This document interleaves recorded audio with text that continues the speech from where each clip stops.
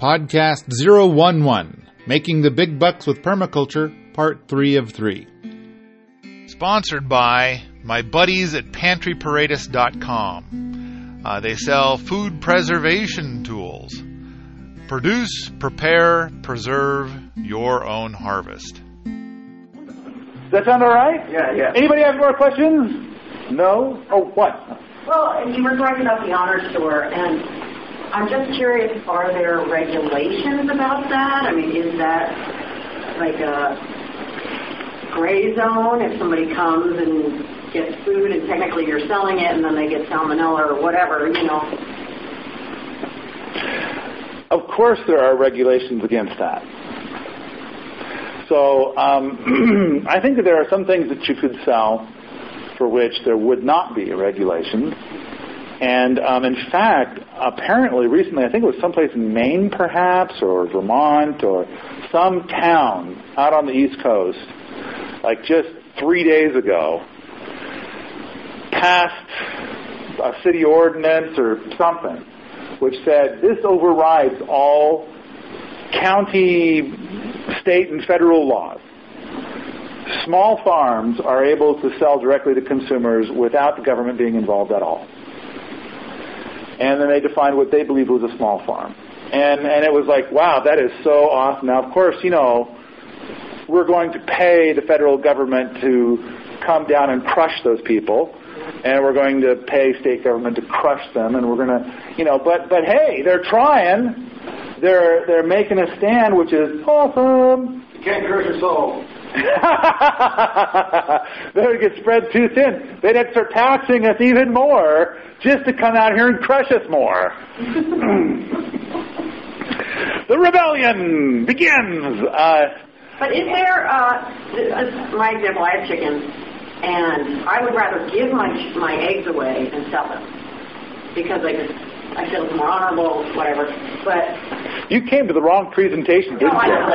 But I will say it like on a bigger scale. But in terms of my little chickens, you know, and a friend of mine was selling them for like $2.50 a dozen, and I was like, that hurts me spiritually to sell my eggs for $2.50 a dozen. I feel like I'd rather give them away. But you know, I'm just wondering what. So I went to this cheese artisan workshop that was in Washington State, and it was put on by Washington State University and the Washington State Department of Agriculture, and they had the gal there who was in charge of coming out to your farm and telling you cease and desist. So she was like some sort of dairy inspector person. And she basically made this presentation like, of course you want to install $50,000. I mean, this is what we figured out during this presentation, this workshop, is that in order to qualify for USDA grade A, if you have one cow and you want to sell the milk, if you want to qualify, it's $50,000 worth of equipment that you must have in order to possibly pass the inspection for one cow. And then her position is like, well, if you do this, and then you sell milk to your next door neighbor, your good friend, your lifelong friend, and then they die from it, well, then their family's mad at the government, not at you. Do you really want your family or your friends or whatever to be mad at you because you killed them or made them sick or whatever? And that was their point. And then pretty much everybody in the audience was kind of like, oh, give me a break. So, I mean, there are some valid concerns. There are some valid pathogens that can come up in food and be an issue. But as we all know, that stuff's going right on through the current commercial system. You know, and it's like, and probably like 96% of all food is not inspected. And yet the conditions are like really icky. And it's kind of like, you know, but at the same time, I've been to farms where people are kind of saying things like, our stuff is better, you know, they shouldn't regulate us, they shouldn't be giving us all this hassle and stuff like that. And frankly, I got to tell you, those farms were disgusting, and I wouldn't eat any food that came off of those farms. Some people just don't get it. They just don't understand what the word pathogen means. And so, both sides have a point. I mean, I've been to places that were awesome, where it's like, I would far prefer to eat any food off of this one farm than anything that the USDA approves of. So it's a mixed bag. I think, and in fact, the thing that one city was doing, I think, is like, hey, let the buyer beware. And a big part of what's the local vor stuff. People are saying you should eat local, but the reason that I want to say that the reason why is that everybody goes with is wrong. And so what's the reason why you should eat local? Shipping. Bullshit. So you're going to say, what people do is they say the amount of fuel it takes for that to come 1,500 miles is greater than if it comes 40 miles. Lies. That stuff that came 1,500 miles, that was on trains and semi-trucks.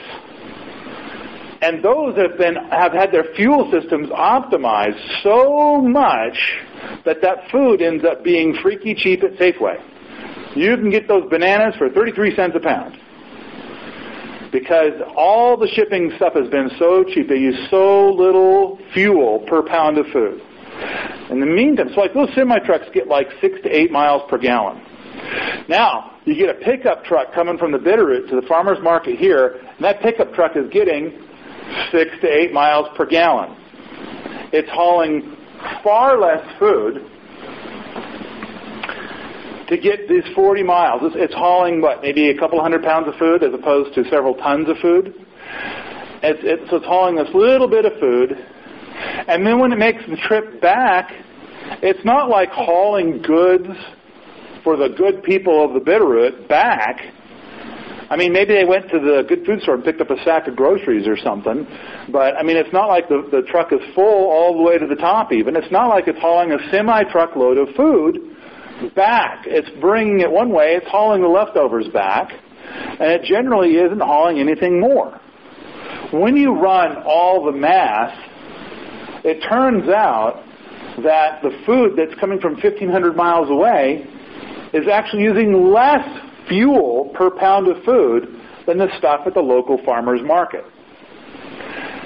Now, that said, I think buying local is far superior, but for different reasons. I think most people would say it's better for the economy, for the local economy. That gets into a debatable space too. Well, yeah, right. But the real reason is you should know your farmer. The culture. The food that you go and you get, you should know that how good it is. Another thing is that I really believe that buying food that's organic or better than organic, or at least, like you've come to the conclusion that it's at least as good as organic, even if they don't have the official organic label, that is far more important. And I could probably spend 2 hours talking just about why I believe that is. But let's just say that I believe you should get it organic or better first. Don't even think about anything else. Then buy local. And the reason why you're buying local is because you know that farmer and you have visited that farm. And it meets, you know what? I want to say it doesn't meet your specifications for quality. It meets my specifications for quality. Because frankly, most people don't know. They don't know what to look for. They don't know what this, it's like they get there and it's like, I don't know, it looks like a farm, I guess. I don't know, for stuff. I mean, they don't know what questions to ask. They don't know what are some telltale signs of shenanigans. And I mean, that in itself would take weeks to teach some people. So then, but that's an important part. You're making your farmer accountable, as opposed to your farmer being this invisible entity that can get away with anything, because it goes through so many layers of misdirection that they can do anything that they want. No one cares. I mean, think about it. If you're going to get chicken or pigs, this is an easy one. If you go out to the farm and they're out there in the sunshine, that's a big positive. If you go out there and there's 5,000 chickens confined to a barn and they're packed and they're so tight that they can barely move, that's a big negative. If you go out there and all the chickens are in cages so that they can hardly move, or the hogs stink so much, or if there's a smell of any kind, that's a bad sign. These are some of the things, when you're buying meat from a farm, these are some of the things that you could be looking for. Hell, there's places that are labeled as organic, and they're damn nasty. All right, so did I answer your question, or am I just rambling? No, it's good rambling. Okay. Well, are we done talking about the money? Does anybody have any more questions about how to make the big bucks with permaculture? Okay, this is the part where you do your little polite applause. Yay. Oh, a standing ovation of one. Thank you. Okay, now we can talk about whatever the hell you want to talk about. So did you have more stuff that you wanted to talk about? I'm sure, but I'll let other people ask questions. You're afraid your questions are dominating? No, Who else has a different question? Okay. So are you making the big bucks with permaculture? I am not. But I can tell you that I gave up very big money. I used to make about $400,000 a year doing software engineering. Have you ever used Google Earth or the Google Maps? So I'm one of the primary architects for the ground systems of the spacecraft that takes those lovely pictures for the Google Earth. You know when you say satellite view? Bottom will say copyright digital globe. So that's where I worked for a while. That's like one of the most of the projects geeks work on. You'd never see it. It's so far embedded somewhere, someplace. You just never see it. And then the other projects that are really famous are like 15 years ago. You guys have probably never heard of it. So you know what a web browser is, right? So do you know what people use before they use web browsers? CompuServe. Yes. So CompuServe. What else? AOL, all that other stuff. AOL. BBSs? Oh, yeah. And what terminal software did you use to access the BBS? There's a bunch of them. Like DOS back then. It was DOS back then. It was DOS. So there was Procom. There was Telex. There was a bunch of them. But anyway, I wrote one of those. And mine became number one just before the internet got all hot. And then so I wrote a web browser, and I had this. And this was all in Missoula. I was here in Missoula then, and I created a web browser. And then Bill Gates said, "I'm going to make a web browser. I'm going to give it away for free with every copy of every operating system I give away or I sell." So suddenly I had no way of selling a browser, so I shelved it. But when it came to DOS terminal packages for accessing BBSs, mine was downloaded from CompuServe more than any other. It was like 50 different ones. Those were the days. That was one glory day.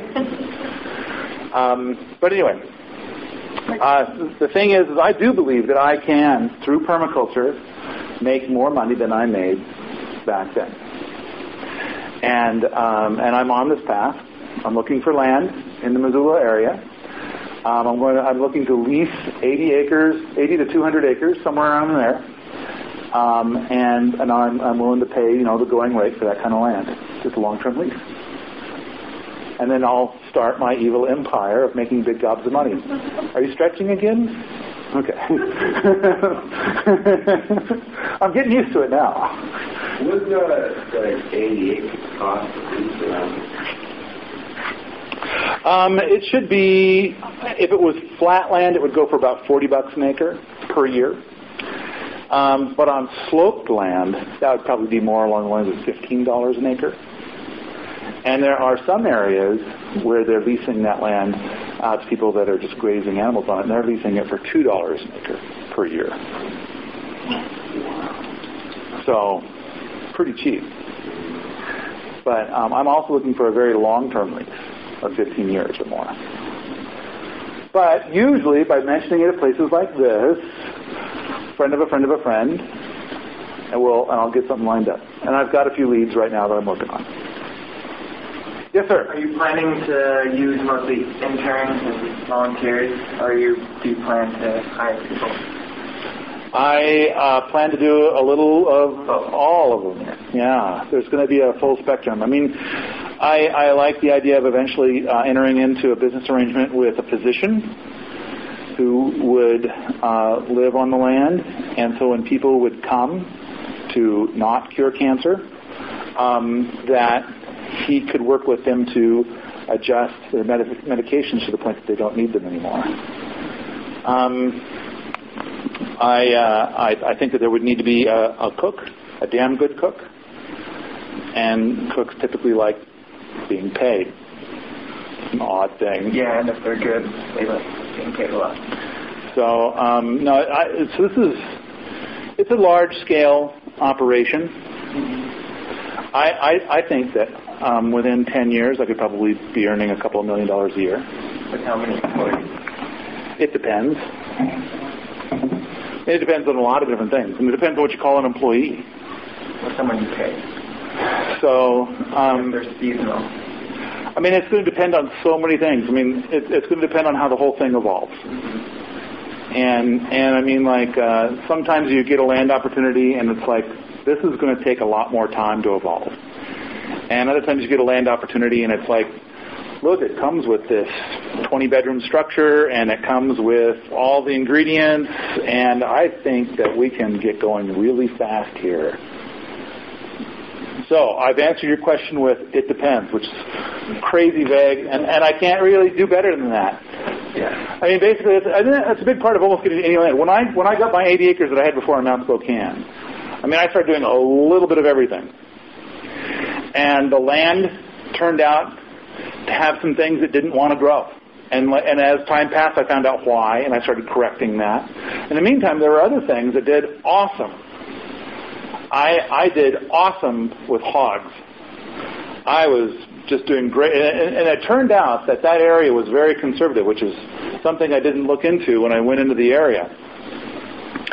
And the people there loved bacon. Oh, man, they loved bacon. However, it turns out that for a lot of them, that if they went down to the local grocery store, got bacon, fried it up, and put it in their mouth, that they would die. I mean, like literally die, or at least be hospitalized for weeks. And yet, it's like this horrible dilemma. They loved bacon, and yet it would kill them. But if they ate my bacon, it didn't kill them.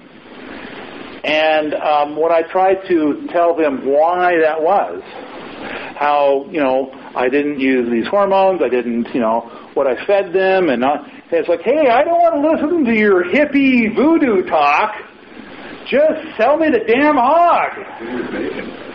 Yeah, because this is the way they live their life. There's some kind of hippie voodoo thing going on, and now they can eat bacon again. They don't want to look behind the curtain. They don't want to hear about what's going on behind the curtain. They just want their bacon. So I was doing awesome at selling hogs. And there were other markets I was working on developing. And then I left the farm. So, any other questions? About anything? Yes, ma'am. I'm curious about the food forest and what trees would make up a food forest. Well, of course, what we're trying to not do is have an orchard. Right. And the benefit of an orchard is fruit trees. So our food forest typically contains a fair number of fruit trees. On top of that, we're going to have support trees. And it turns out that one of the best supports you can get is to have a tree with a deep taproot, which is going to be your nut tree. And, oh, wow, they have a taproot and they produce nuts. How awesome is that? Then we want to have our trees which are nitrogen fixing. We'll have a bunch of those. And then we're going to have bushes and shrubs underneath and some canes. And then we're going to have a whole bunch of places where there's openings. And we're going to have more low-growing herbaceous crops, maybe more of your annuals and that kind of a thing. So it's, even though it's called a food forest, there will be openings in the forest. Part of what we want to do with permaculture is to have edge. So in which case, if we had a clearing in our forest, we would have edge all along the clearing where there would be a lot of more herbaceous things that could grow. And edge comes a lot of flavors. So in the permaculture presentation I give, we go a lot into edge and we go a lot into all these different aspects. But the thing is that for like apple trees, that might be 1 tree out of 20 is an apple tree. And that might be a fairly apple-intensive food forest. But now do you see why we want to do that instead of have a monocrop of apples, an apple orchard? Sure. But we had a black walnut tree in our backyard, and it was probably 5 stories tall. It was pretty. And I think the taproot takes like 5 years to grow, doesn't it? It's a very long time to get it established. A lot of it depends upon how the tree was planted. But the thing about a black walnut is that that's like the number one example of allelopathy. And a black walnut exudes juglans from its roots, which is toxic to, I believe, more than half of the species out there, plant species out there. So then, I think tomato is one. So if you have if you're growing a black walnut tree over there, and then over here you've got your raised bed garden and you got tomato in it, well, eventually those roots from the black walnut will find their way into this bed and your tomato will die because it's exuding juglans. In the meantime, other species will be fine. They don't mind the juglans. They cope. So you said black walnut, and I thought we were going to go down this path and then things around it would die. And it's I could explain that, but you never said that. So then I had to it was fascinating. We couldn't, the walnuts were the size of softballs, and we all had to literally wear hard hats in the backyard because they would come down 5 stories. And it was crazy. We weren't trying to grow anything really there, but so I'm just wondering, is that a good tree? It takes a long time to establish. It's a great tree. You just got to keep in mind it's allelopathic stuff, and it's not something you want to have growing everywhere. You might have an area where it's okay, you've got all of your black walnuts are kind of off in this one corner with the things that can tolerate growing in black walnutville. And only over there. And, the rest of your property is black walnut free.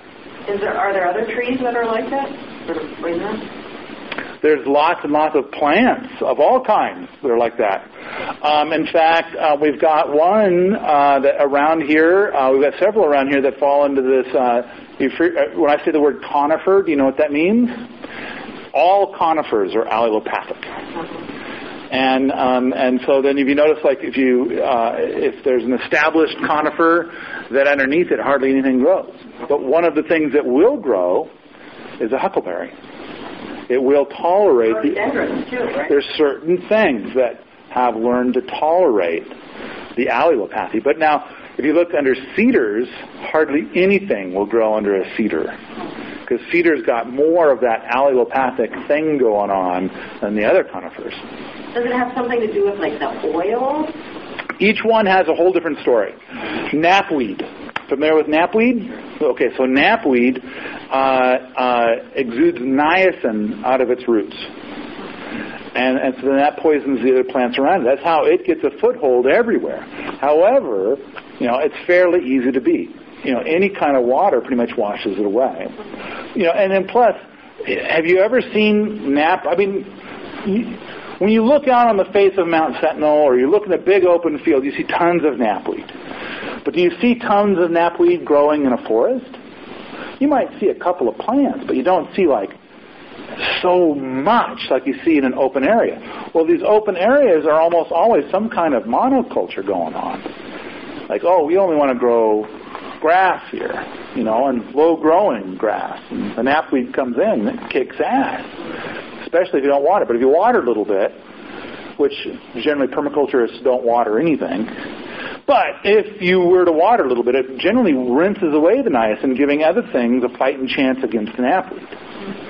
But part of the system is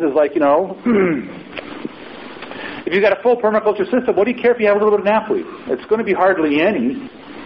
And then knapweed is some of the best bee food around. It makes awesome honey. Just fantastic honey. Okay, all right. Yes, sir. You mentioned honey. I'm a beekeeper. And we love knapweed, obviously.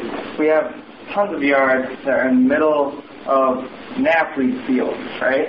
But we weed eat around the bees 2 to 3 times a year, depending on how high they grow. And in the middle of a knapweed field, inside the bee yard, will be all grass, just because we've mowed. Because, Right.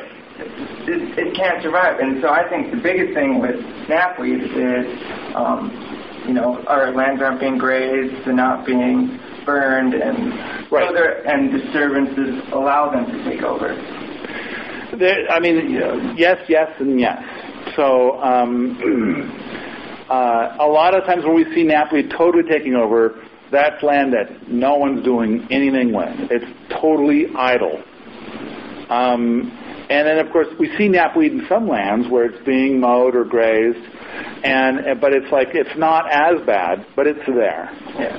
And mowing, especially if you mow at just the right time, really gives knapweed a kick in the nuts. So I should get you some pictures of those bee yards. They can come up on that. Let's talk about bees.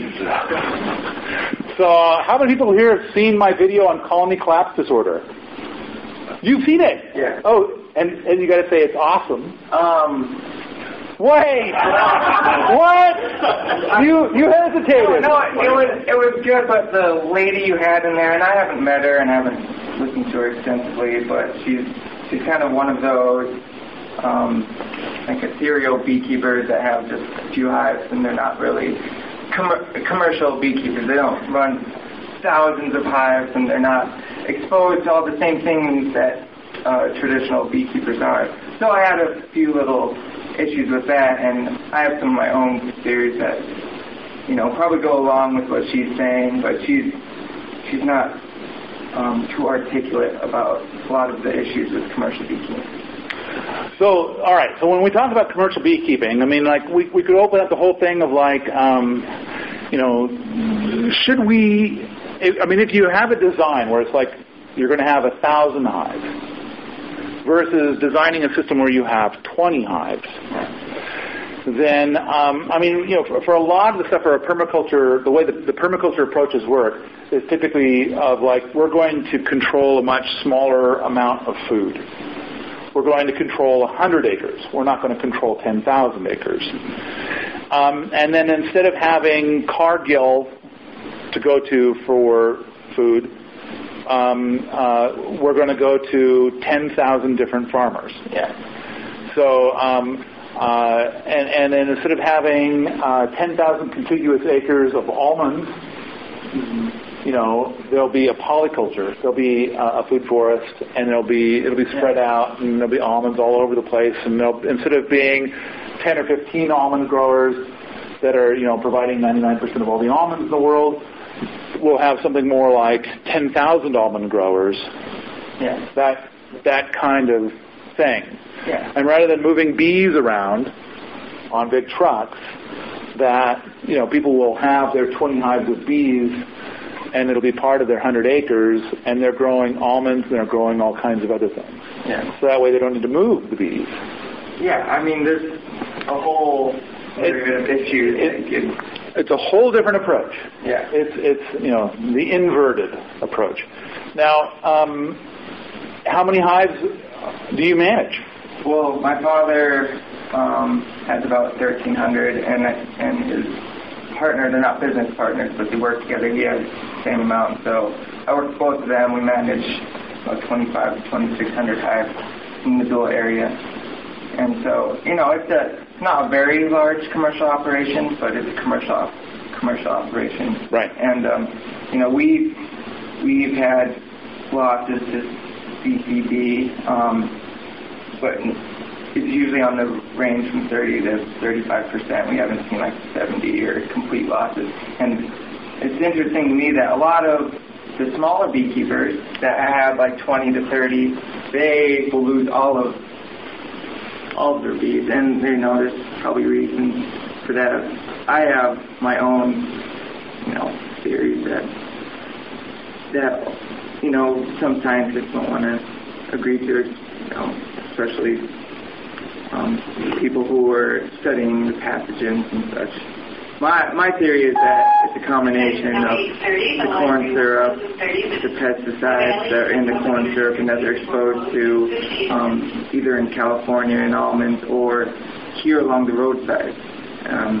And then, there's the whole nutritional thing and genetics. And do you agree that all the bees around the world are dying? Well, I mean, there's no really disputing that people have been losing, a majority. It's been about 40% every year for the last 6 years or so. Yeah. And that's undisputed. I mean, that's been measured 8 different ways. Is that African bees got it to you? No, we're not really worried about those. That's a whole different issue. I'm from New Orleans, and they're all up down over there now.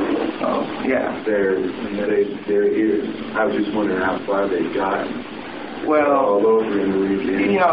Every different species or subspecies, I don't know where the line is evolved to their own climate. So you're not going to find African bees up here because they generally won't survive the winter.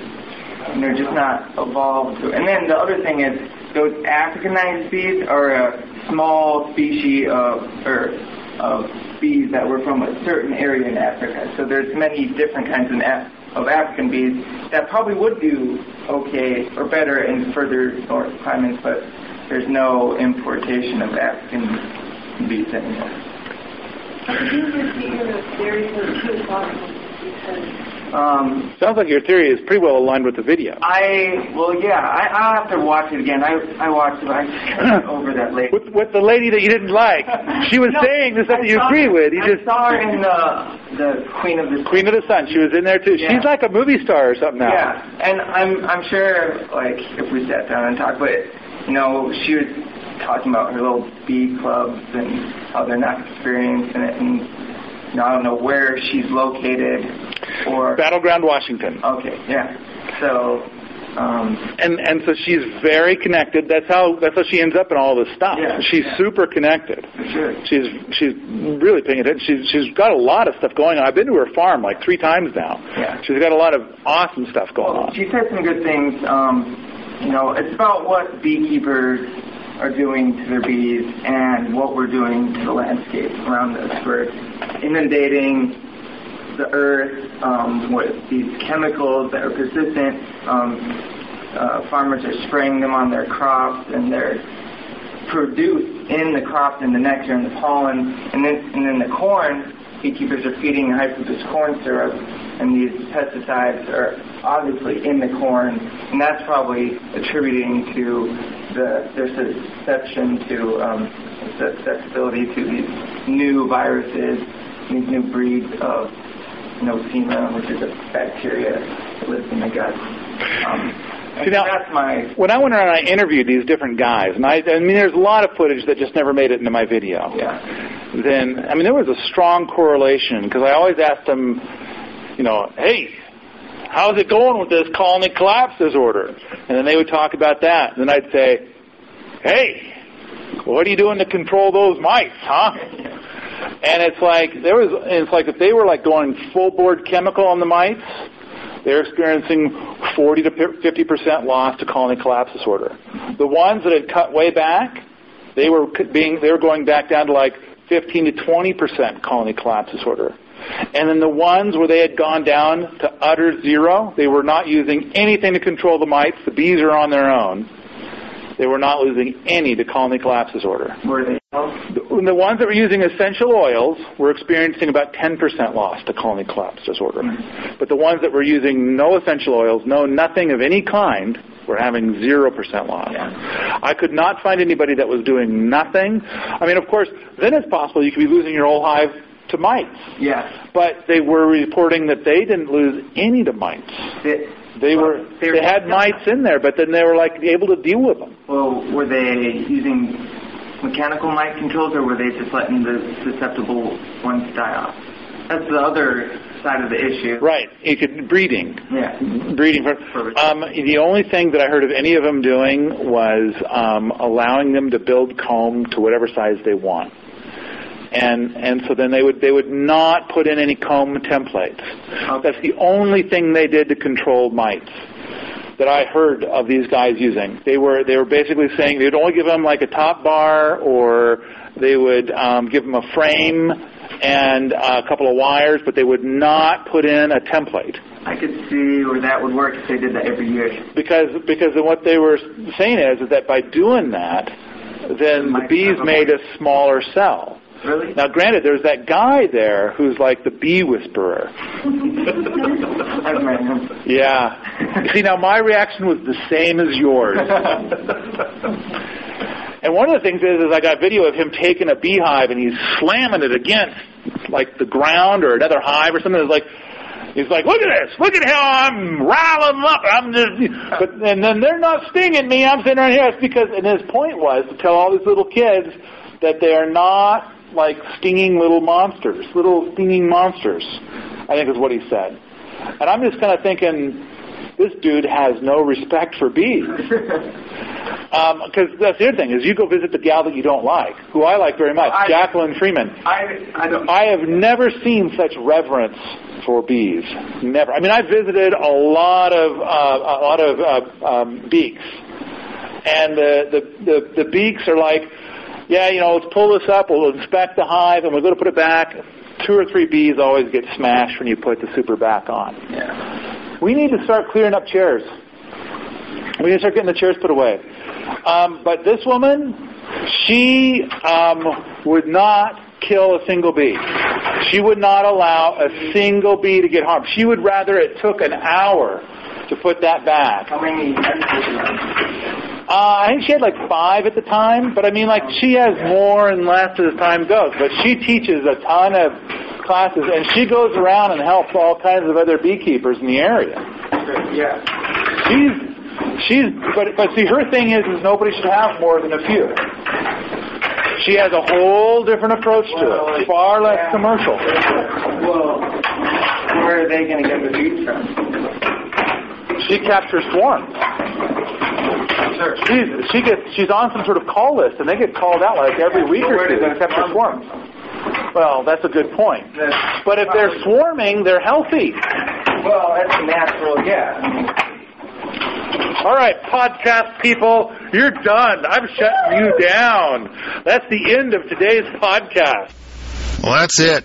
Part 3 of 3. If you like this sort of thing, come on out to the forums at permies.com, where we talk about farm income, homesteading, and permaculture all the time.